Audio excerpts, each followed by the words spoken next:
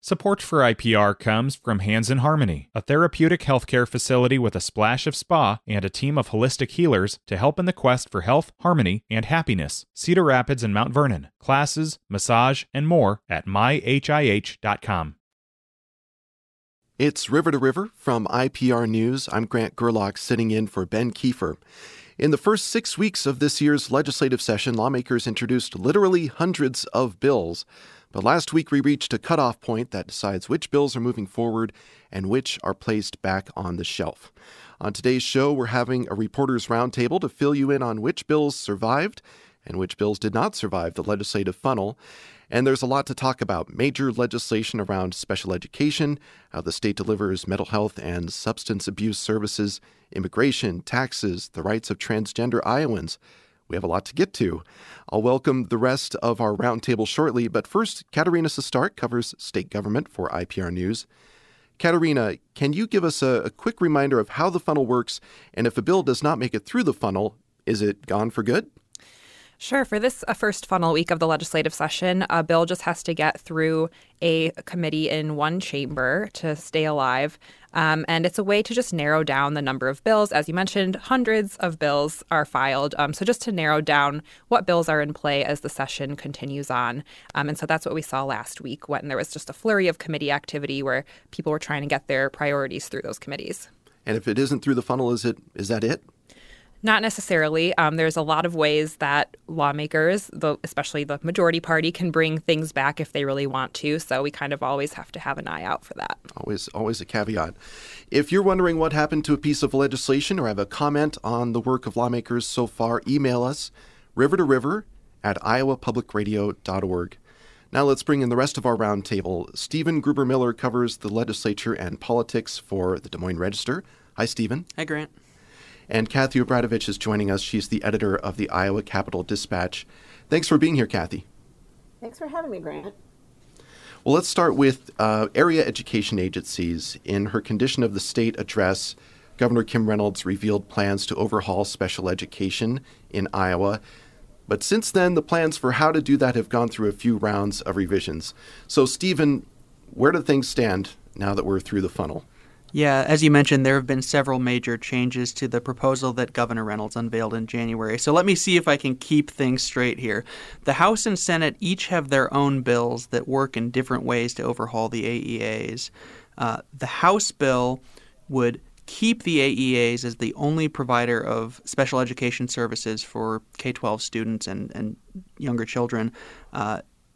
But in 2025 and 2026, schools would be able to contract with other providers for media services or general education services that they currently get from the AEAs. The House plan continues sending special education money from the federal government straight to the AEAs, like happens now. But the state money and property tax dollars that currently go to AEAs would go to school districts, who would then decide how to spend those. The Senate bill sends 90% of special education funding to individual school districts and only 10% to the AEAs. And a key difference with the House proposal is that the Senate bill does not require schools to continue using AEAs for special education or media or general education services. So they could decide to go elsewhere under that bill. And so what the governor had been talking about was her concerns about whether students with IEPs are keeping up in school. And Kathy, have you been following this? How do lawmakers in the House and Senate say that they're addressing that part of her concerns? Yeah, I mean, I think that they are taking some of that with a grain of salt, given really an outpouring of support for AEAs from parents of students with special education. And, I think that in particular, the House is sensitive to that, concerns about how people in rural areas will be affected by services. And I think it's interesting to mention that a lot of this legislation that the governor proposed is based on a consultant's report that was, really released after the discussion began. And I think there's a lot of concerns about the conclusions raised by that consultant, including, really, are Iowa special ed students behind other states, and what goes into how much the state is spending on special education. So I think that some of that discussion is now filtering into the mix as well. I thought it was interesting to hear lawmakers say things along the lines of, well, we didn't know exactly what the governor was going to introduce either until it was introduced. And especially in the House, they talked about wanting to slow down the conversation and kind of reset things, hear from superintendents, hear from parents, hear from teachers, hear from people within the AEAs about things that they would want to fix and how they would address that. One part of the House plan that I think is interesting, Stephen, is this task force that it would set up to to take a closer look at some of the issues that even the governor had raised. How would that work? Yeah, that's right. So the House bill does have a task force where it would be really led by lawmakers. There'd be a certain number of lawmakers on that task force, and they would have to look, I think by the end of the year, at a number of issues and just sort of services that the AEAs offer. The Democrats are sort of saying, well, if you're going to do this study, why don't we wait to make any changes until we get the results of that? But I think that for the Republicans, for the House Republicans, it's a way that they could be more involved in kind of looking at and spearheading future changes for the AEAs. But I think what you were just saying is exactly right. A lot of Republicans in the legislature were maybe surprised by the exact details of the proposal that the governor released. And I also think that it's probably important to say that while we laid out the House and Senate plans, the final version of whatever passes, if anything does pass, will probably look not exactly like either one of those. Yeah, I mean, isn't that right, Kathy? Now we have this House bill and a Senate bill, and there's quite a bit of space in between them, right? Yeah, and ultimately this is the governor's proposal, right? She wields a lot of power, as we know, over what ultimately is going to come out of the legislature. We may recall with the private school scholarships over the last couple of years that she played hardball. I mean, she got half a dozen lawmakers.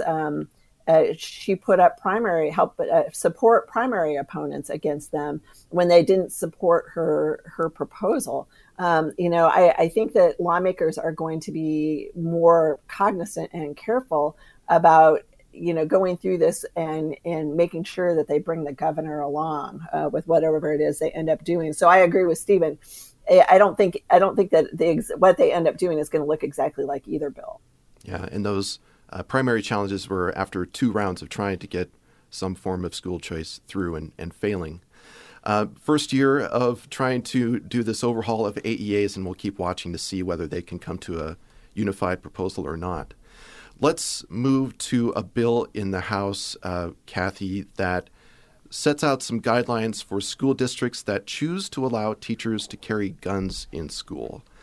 What would this bill do, and how does the shooting in Perry last month factor into the discussion here about arming teachers? Yeah, I mean, so this is sort of trying to mop up legislation that went through previously. Teachers are allowed right now to arm their school employees.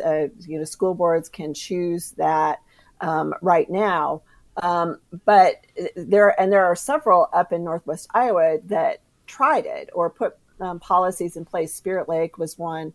And they ended up having to back off those policies because their insurance carrier wouldn't continue to cover them for liability if they went ahead and armed teachers. So the legislation that's going forward now is, looking at trying to address insurers' concerns. So they put a permit process in place for any employee who would be carrying a weapon on school grounds during school hours, that they would who's not a certified law enforcement officer who would already be certified, but there would be fairly significant training requirements, and they would actually indemnify school districts for the use of force in a workplace, reasonable use of force in a workplace. So all of it, there's no mention of insurance really, other than that in the bill, but they're essentially just trying to bring insurers back to the table. This is completely up to school districts whether they would want their employees to be armed. Then there would also be some money available from the state for school districts that wanted to hire school resource officers or private security for their schools as well. So they're trying to facilitate this. They're not forcing districts to do it. And of course, the Perry, the mass shooting in Perry here at the very just a few months ago. I think it ramps up maybe the urgency. It raises the profile of the issue of school security. But I don't think this bill is directly related to that. There was already discussion previously about problems that districts were having to implement the law that had already been passed. And just one more thing I'd mention here is in the original form, this bill had a requirement for large districts with at least 8,000 students to have school resource officers in their high schools. There was a change in the version that made it through committee so that a school board could opt out of that requirement. So districts like Des Moines, which ended its SRO program, they would not actually be required under the bill that made it through committee to restart an SRO program or to bring in some other kind of security officers. We have a lot of issues we still want to get to here on River to River on IPR News. You can add your questions or comments. Email us at river@Iowa Public Radio. We're here talking about which bills are still alive this session, which ones have been sorted out after last week's legislative funnel. Still ahead, we want to talk about bills targeting undocumented immigrants, defining man and woman, making some changes to voting and elections. All of that still to come. This is River to River from IPR News. I'm Grant Gerlach. Back in 2 minutes.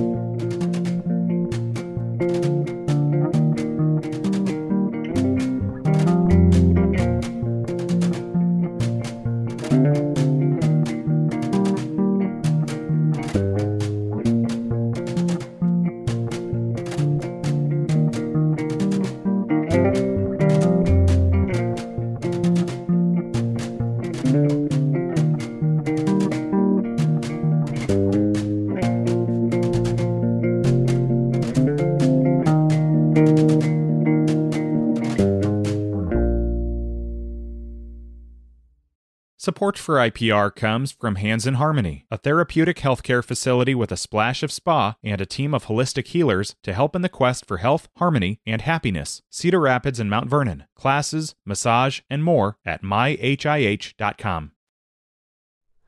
Hi, it's Terry Gross, the host of Fresh Air. We bring you in-depth, long-form interviews with actors, directors, musicians, authors, journalists, and more. Listen to our Peabody Award-winning Fresh Air podcast from WHYY and NPR. It's River to River from IPR News. I'm Grant Gerlach sitting in for Ben Kiefer. It's a Reporters Roundtable today as we check in on the legislature after last week's funnel deadline. We're going over some of the bills that made it through, and later on we'll talk about some that came up short. IPR state government reporter Katerina Sestarik is here with us this hour.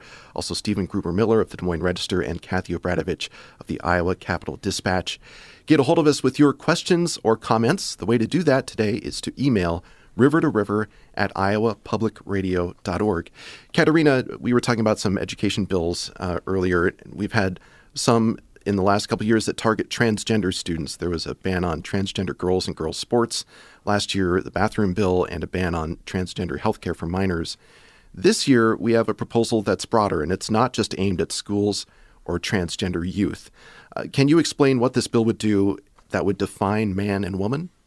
Yes. So the Governor Kim Reynolds, she proposed this bill without ever having mentioned, at least publicly, that she was interested in a proposal like this. And it would define words like man, woman, male, female in state law based on a person's sex at birth. And it would require transgender Iowans to have their sex at birth listed on their birth certificate, included with what they have as their current sex and their gender identity. This would also have some statements in the bill that include things about Separate is not inherently unequal. That's a quote from the bill. It includes places like prisons, domestic violence shelters, and locker rooms as places where people can be separated based on their sex at birth. This is something that the governor says is supposed to protect women, and she is not including transgender women in that definition. That's supposed to protect spaces that she says should only be available to people who were assigned as a woman at birth.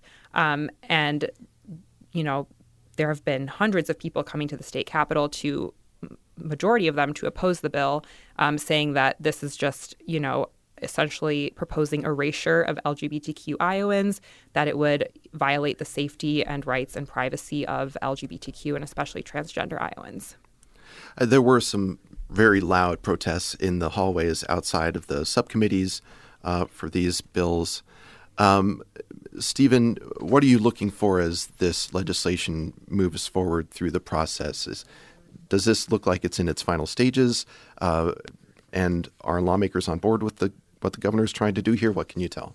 Yeah, that's a good question. So the governor introduced this bill in the House, so we've really only seen it go through a committee in the House. We haven't seen how the Senate will react to it yet, so that's still an open question.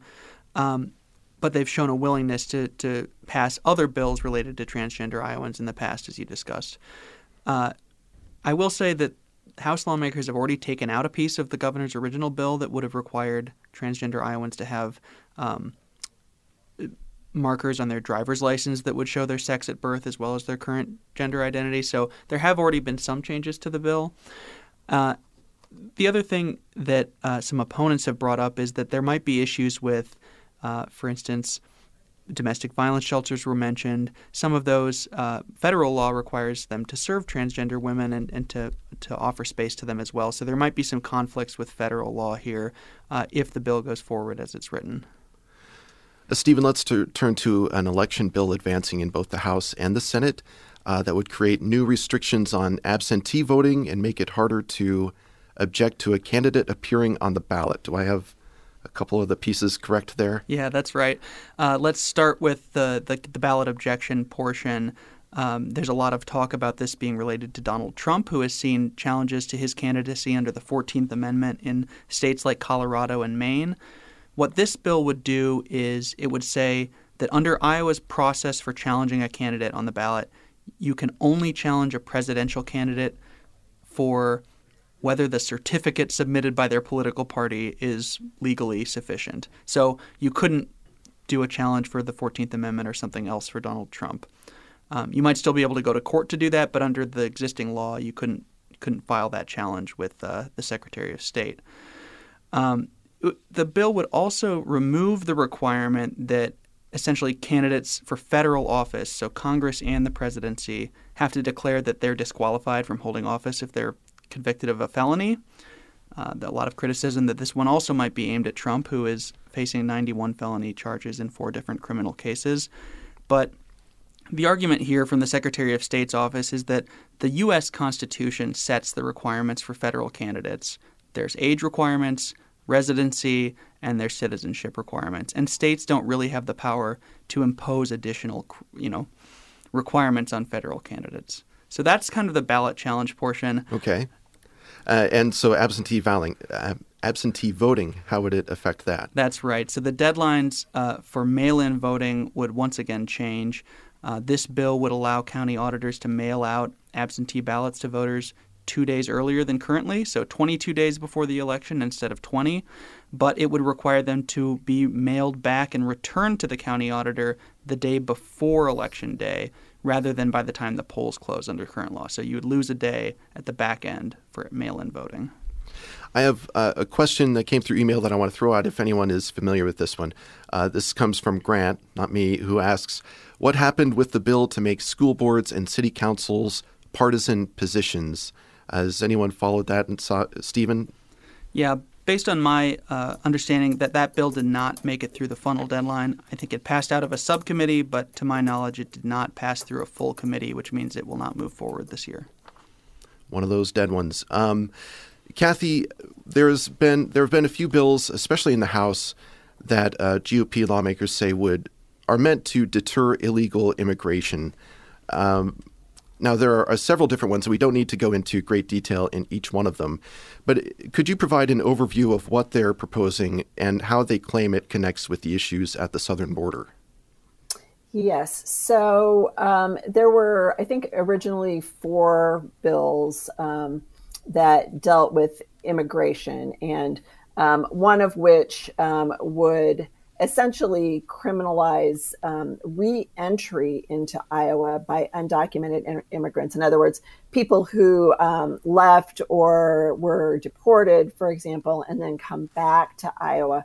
That would allow state law enforcement and judges to actually enforce what up until now has really been the realm of federal law, to and actually allow judges to order deportation. State judges here. These are not. Yes, state judges. Yes, to order deportation. Another bill, which is still alive, also, it would require the use of E-Verify for businesses to determine the immigration status of prospective employees. This bill we've seen several times. It's generally, over the years, we've seen it several times. It's generally being opposed by business groups that say that it isn't a great system, that you end up with false determinations that somebody may not be have legal status to work in the state, and immigration advocates and groups are also really out against that bill. They also have been protesting a bill that would have eliminated in-state tuition for anyone who couldn't prove their legal residency status. And, that would include dreamers who are here legally, potentially, but they potentially wouldn't have that proof of legitimate residency status. Again, immigrant advocates are saying, this is a workforce bill. This is a workforce issue. Don't deprive these businesses of an opportunity to hire willing workers. There was also a bill dealing with trying to require public assistance programs in the state to verify the legal status. And there was also a series of provisions in that bill dealing with how, sort of criminalizing, assisting people, undocumented people, to stay, sort of evade law enforcement or to otherwise stay in the state. And correct me if I'm wrong, but I think that bill died in the funnel. Those are all alive as far as I'm aware. Oh, they're all alive. Yeah. Okay. They've gotten through. So, yeah. So a lot of immigration bills still alive this session, moving through the chambers. Let's look at another bill here, extending coverage for women on Medicaid after giving birth. Katerina, how would it change what is available to women in that situation now? So right now, women who are pregnant and qualify for Medicaid health insurance, that covers their pregnancy care, their birth, and then postpartum after 60 days after they give birth. This bill, proposed by Governor Kim Reynolds, but something that's come up many times in the legislature from various proponents, would extend that to 12 months after birth, just to deal with lots of potential health challenges that can come up during that time for people. But it would also restrict the income eligibility for pregnant women to qualify for Medicaid. So right now, it's about 375% of the federal poverty level people can qualify, and this would put that down at 215% of the federal poverty level. So we've just been hearing, lots of stakeholders who, are children's health advocates, women's health advocates, very excited about extending postpartum Medicaid. Iowa would be one of the last states to do that.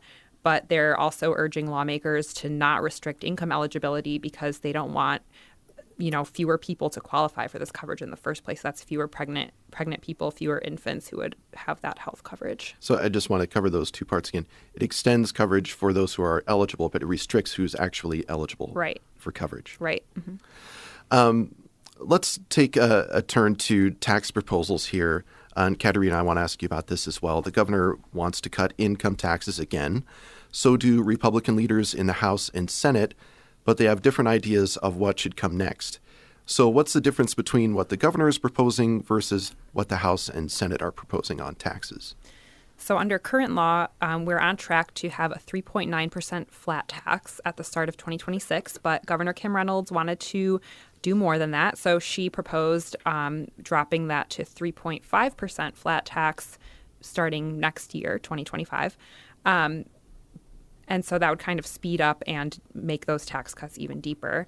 But we have the chairs of the House and Senate Ways and Means Committees, which are in charge of tax law, and they have a proposal together that would eventually eliminate the state income tax. So it's set into motion this kind of system that would eventually, they would hope, lead to zero income tax in the state. And so, it's not really clear at this point what we'll end up with. But I think that we could definitely expect some more income tax cuts to pass this year. It's just not clear what. Thanks for that update. Over the last few years, there have been bills around these pipeline proposals for carbon sequestration pipelines that would cross the state. In the past year, a couple of those have gone by the wayside, but there's still the Summit project that is looking for approval through the Iowa Utilities Board. And as related to those, opponents of those pipeline projects have been coming to the legislature to try to ask lawmakers to step in on the use of eminent domain for these kinds of projects. Stephen, there was an eminent domain bill in the House. Did it make it through, and what would that do? Yeah, the House leadership over the last couple of years has been more willing to entertain proposals on eminent domain than the Senate has. So the bill this year in the House would essentially give Iowans who are, potentially going to be having eminent domain used on their land, they would give them the chance to go to court faster to get a resolution about whether or not that use of eminent domain is proper. It would also give the company seeking to use eminent domain a faster resolution as well, rather than kind of waiting until the end of the process. So this is kind of the bill that the House has on eminent domain this year. When it was first introduced, it also had a component that would allow a fifth of the Iowa House or the fifth of the Iowa Senate to actually pause all eminent domain proceedings for a certain project if they wanted to. That piece has been taken out. So that's no longer part of the bill. It's just that first part about getting a faster court hearing. Kathy, let's talk about social media and minors online. GOP lawmakers are interested this session in doing something to protect minors from the potential harms of social media and from accessing pornography online. There were a few ideas bouncing around. Were you following what made it through the funnel last week? Yeah, I think that the main bill that looks like it has some legs on it would require anyone under age 18 to get permission from their parents to create social media accounts. Parents and guardians could, essentially have passwords to view their online, their kids' online activity. And the Iowa Attorney General would be able to sue, and also the parents could sue companies for violating those parental authorization rules. Now, there were previous ones. There were also bills dealing with trying to get age verification for sites that have pornography. There were several other social media bills bouncing around, but a lot of those had significant opposition from a coalition of tech companies. And generally speaking, and that's happened around the country as well, as other states have tried similar types of legislation. A lot of those bills have not been able to advance just because of the really solid opposition from the tech companies. Mm-hmm. So as you mentioned, Kathy, there was one that made it through that requires parents to authorize social media accounts. Then there was another one in the House, Stephen, that has to do with age verification. Yeah, what Kathy was just talking about with sites with pornography on them, there is a bill in the House that made it through the funnel that would require those sites to get the age verification of or verify the ages of their users. That bill also has some other requirements about schools teaching students about potential negative effects of social media on mental health and other things. So those are two, at least, proposals going through. As Kathy mentioned, there were several others that didn't make it through the funnel, but those two having to do with age verification and parental authorization of social media accounts did go through. And those have been sort of copies of various laws that have been introduced in places like Louisiana, Arkansas, Utah, some other states that have had different kinds of proposals go through having to do with social media sites and pornography sites online.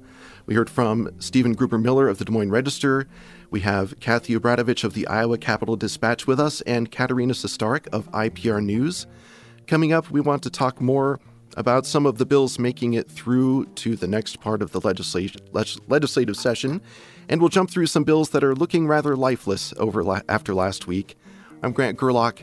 It's River to River from IPR News.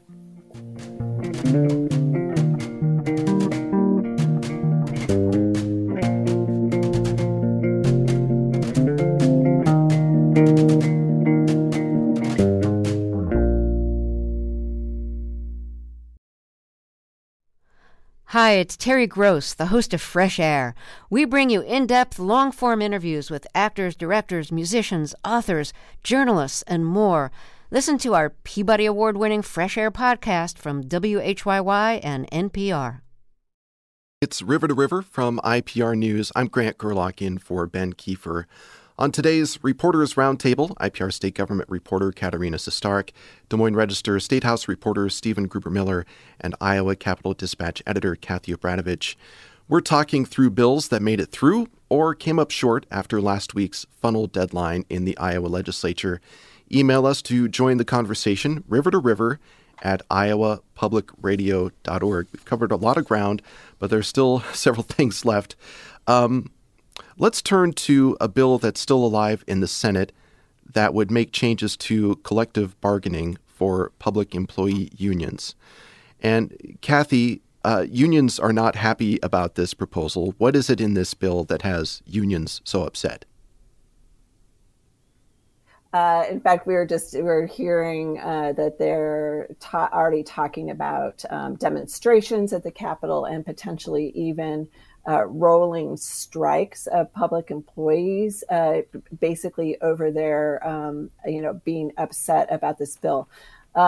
Essentially, their concern is that this legislation would make it very easy for local governments to decertify unions. It puts in deadlines.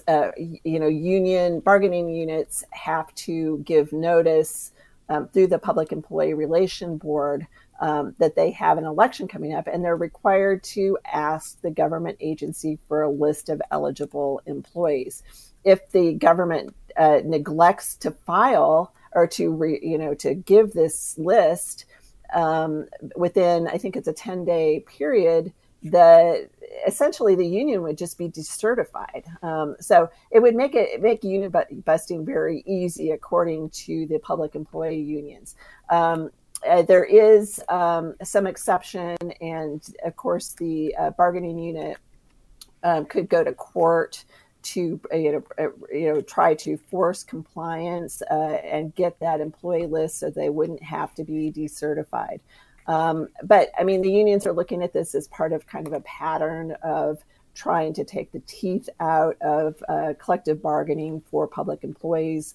As you may recall, a few years ago, they took all but really salaries off the table in terms of what can be part of bargaining units and negotiations. So this is kind of, the unions are seeing this as the next step in just essentially trying to make public employee unions a thing of the past.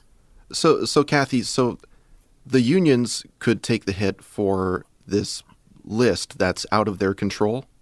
Yes, yeah, that's the concern, that the government agency would be required. I mean, the government would be required by law to hand over this list, but it's essentially the union that gets penalized if they fail to do so. And as you mentioned, some potential demonstrations scheduled for this week around this bill as it looks to potentially move forward in the Senate? Yes. Yeah. There's a bill that's been moving forward that has to do with state agencies and how they are audited, Stephen. Can you explain to me what are they looking at doing here? And the state auditor, Rob Sand, is upset with this bill because it says it could be potentially an end around the work his office does. What are they looking at doing with this? Yeah, Senator Mike Busolo has a bill in the Senate that would essentially allow state agencies to contract with a certified public accountant from the private sector to conduct their annual audits, which they're required to do, rather than having those audits conducted by the state auditor's office. Senator Busolo has pointed out that local governments often employ CPA firms, private CPA firms, to do their annual audits. But Auditor Rob Sand has said, this is essentially letting them pick the person they want to have audit them, and it's an end run around the will of the voters who elected the state auditor to essentially oversee all these state agencies. And worth pointing out here, Rob Sand is the only Democrat elected to statewide office in Iowa. And this is the second bill in as many years that would essentially peel back or limit the scope of his office's powers. Last year, the Republican majority passed a different law that would prevent him from accessing information or taking state agencies to court. And Sand is really saying that the combination of these bills is neutering the auditor's ability to really go after bad actors. What I remember him saying was it would turn his office into a lapdog, not a watchdog. Maybe I've turned around the words. But what do senators say they're actually trying to accomplish with this? I think there's a shortage of staff. They say that there's, the auditing field, the CPA field, it can be difficult to find enough people to do that work, and they're saying they want to just give state agencies a choice. If they feel like a private firm would do that work better for the taxpayer's dollar than the auditor's office, they could choose to go with that firm. If they feel like the auditor's office would do a better job, they could continue as they are. Katerina, last year we had a very long bill that merged different state departments. This year there's a proposal that would merge or eliminate boards and commissions. Give us an update on where this stands and what would happen under this one. Yeah, so there's 256 state boards and commissions in Iowa. They do things like professional licensing for, doctors, and then all the way down to advising on policy matters and approving administrative rules, lots of things these different boards do. And so the governor has proposed cutting more than 40% by merging and eliminating a bunch of them. And the Senate has advanced most of her plan with just slight amendments. But the House took a completely different approach. And so the House is proposing a bill that would only cut 49 boards that they say are obsolete. And so the plan in the House, that's the scaled back version, didn't really get much pushback from the public, had bipartisan support on, the approach that was taken. In the Senate, when they did the governor's version, there were all these people there saying, this is going to essentially decimate professional licensing for my profession. So that version is much more controversial. And there was also a proposal in the governor's original bill, but it's now been separated out and is also advancing, that would eliminate the gender balance requirement. Right now, Iowa law requires these boards and commissions to be gender balanced, and that would go away with if that separate bill continues to advance. So in a few minutes here, I'd like to go around the group and have you mention a bill that did not make it through the funnel that you'd like to highlight. So just want to get you prepared for that when we go to it. But there's another proposal that the governor mentioned as part of her condition of the state that would, we were just talking about merging boards and commissions. This would merge the state's mental health and substance abuse regions. Katerina, is her plan going ahead the way she envisioned, and what kinds of questions are coming up about how that would work?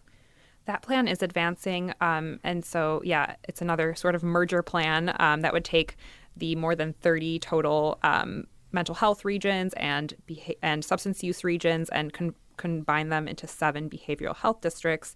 And so what state health officials are saying is this would help draw down and consolidate, free up more funding for these services. Not really clear yet. We don't have a lot of details on that. But basically, the main concern is that, lawmakers have been working on mental health systems for years now. It was 5 or 6 years ago that they did, kind of this overarching mental health framework, then a children's mental health framework. Iowans still very much struggling to access services. And so I guess the hope is that this would, make it easier for Iowans to figure out where to go. But there's also a lot of mental health advocates who say unless you're really putting new money into the system and looking at different new approaches, how much is that going to help? One of the recurring kind of hot topics in the legislature is the use of traffic cameras. Cities using traffic cameras to automatically catch people who are speeding. And that is back with a little bit of a twist. Stephen, have you been following how that has been advancing? Yeah, this year it's a time-tested tradition to combine 2 totally separate bills in the hope of advancing both of them. And that's what's happening this year. Republicans have combined a ban on traffic enforcement cameras with a ban on using electronic devices like cell phones while you're driving. So both of these ideas are ideas that have been around in the legislature for years. They've never had enough support to pass on their own. They were put together at least temporarily this year and have made it through committee, but it's possible that they may end up being split up again after all. We'll see, but we'll see how that strategy works to kind of combine them to see how many votes they can get. I'd like to highlight one here because a moment that stands out from this first chunk of the legislative session was a subcommittee on a bill that would have required students and teachers to sing the national anthem every day at school. I was in an awkward position of being right there for the singing and in the background of a lot of camera shots of that. But I have some video. Yeah, you were not singing. Got to get that good audio, though. Now, that bill did not go forward. That one is dead. But there was a lot of discussion around proposing new social studies requirements for schools. And where that all landed in the House was with a bill that would lay out some very specific documents and topics that schools would have to cover starting in 5th grade. Things like not only the Declaration of Independence, but a couple specific Federalist Papers and works by Thomas Paine and others. And there was a lot of discussion about whether the legislature should be setting specific things that schools need to teach in these social studies standards. It did pass. They would have to learn about the national anthem. They wouldn't have to sing it every day. But there are some social studies standards moving through. A related bill that also went through would take another look at curriculum standards across the state with the goal, it says, to make Iowa's standards the best in the nation. And as part of that, it would remove anything having to do with social emotional learning or critical race theory from state standards for schools. And there was some pushback on that for a couple reasons. CRT, as it's called, doesn't exist in state standards. And social and emotional learning, it appeared that lawmakers really had a different view of what that actually means. There were Democrats saying, does this mean schools can't do leader in me? And the House chair, Skylar Wheeler, was saying, well, that's not what I mean. I mean things that are more related to critical race theory. So there may be more discussion about how exactly they're defining some of those things. But those are a couple that went through the committee to stay alive in the process here. Okay, let's go through and talk about bills that did not survive the funnel. And Kathy, I'd like to start with you. Is there a bill that you would highlight that didn't make it through the funnel last week? Yeah, I thought that the discussion about public libraries was really interesting. You recall that last year there were significant legislation that would ban certain books from school libraries. Well, now they've moved their attention to public libraries, and one of the things they would do would essentially take power away from elected library boards and give power to city councils to override decisions that the library boards were making. And also, essentially, the bill would have made optional the funding mechanism for public libraries, that city councils could choose essentially to eliminate the funding for public libraries if they wanted to.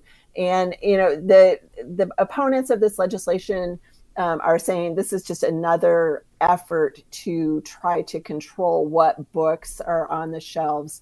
The advocates of the bills said no, that it is about giving control over this taxpayer money to city council, who essentially have to control the budgets of all of the institutions in a city. There was a pretty big outcry there, including from librarians around the state, and it looks like that bill now is on the shelf. Thanks, Kathy. Stephen, what's a bill that died you want to highlight? Yeah, I will point to a bill that would have removed gender identity protections from the Iowa Civil Rights Act. This is something that there's a segment of Republican lawmakers that have been trying to take out these protections, basically protections from discrimination in housing, public accommodations, elsewhere. They've been trying to take these out of the Civil Rights Act. That bill received a subcommittee hearing, but all three lawmakers at the subcommittee said, we will not move this forward, which is very unusual. Typically when they're holding a hearing on something, it's a bill you can be relatively sure will advance. So that was kind of striking, and there were a lot of LGBTQ Iowans there protesting. They all cheered when it died. But the very next day is when Governor Kim Reynolds introduced her bill that would define man and woman in state law and put some of these other requirements on birth certificates for transgender Iowans. So it may be that it's sort of a different approach to look at that issue from Republicans. Katerina. There was a package of bills. We don't usually talk about what the Democrats' priorities are, but they had a bunch of bills that would add nursing home inspectors, raise minimum wage for caregivers, things like that, to address issues going on in Iowa's nursing homes. None of those bills moved forward. The Republicans also had some ideas for improving things in nursing homes, but those are not nearly as far-reaching as the things that the Democrats have proposed. And I would note that the Republicans in the Senate also didn't want to have an oversight hearing about nursing homes that Democrats had requested. So, efforts by Democrats generally fail in the Republican-led legislature, but that's just another topic that they were talking about. Well, I'll just throw one out here. There was a school chaplains bill. There were versions in both the House and the Senate, and it would have allowed schools to hire a chaplain or appoint a volunteer chaplain to provide spiritual guidance in schools. And there was something like this that recently passed in Texas. So this was an effort to, bring that to Iowa. And supporters argued it could help address the mental health concerns that exist in Iowa schools. It got a lot of pushback, though, from professional chaplains because it doesn't require professional credentials of a chaplain who would serve in a school. And in the end, it did not have support to pass. Well, we covered a lot of ground there. I want to thank the members of our roundtable today. Kathy Obradovich is the editor of the Iowa Capitol Dispatch. Stephen Gruber-Miller is a Statehouse and politics reporter for the Des Moines Register. And Katerina Sostarek covers state government for us here at IPR News. We'll have more updates on what's happening at the Statehouse here on IPR News. The session is far from over. Today's show was produced by Samantha McIntosh with technical support from Tony Sarabia. Our executive producer is Catherine Perkins. For IPR State Government reporter Katerina Sostarek, I'm Grant Gerlach. You've been listening to River to River from IPR News.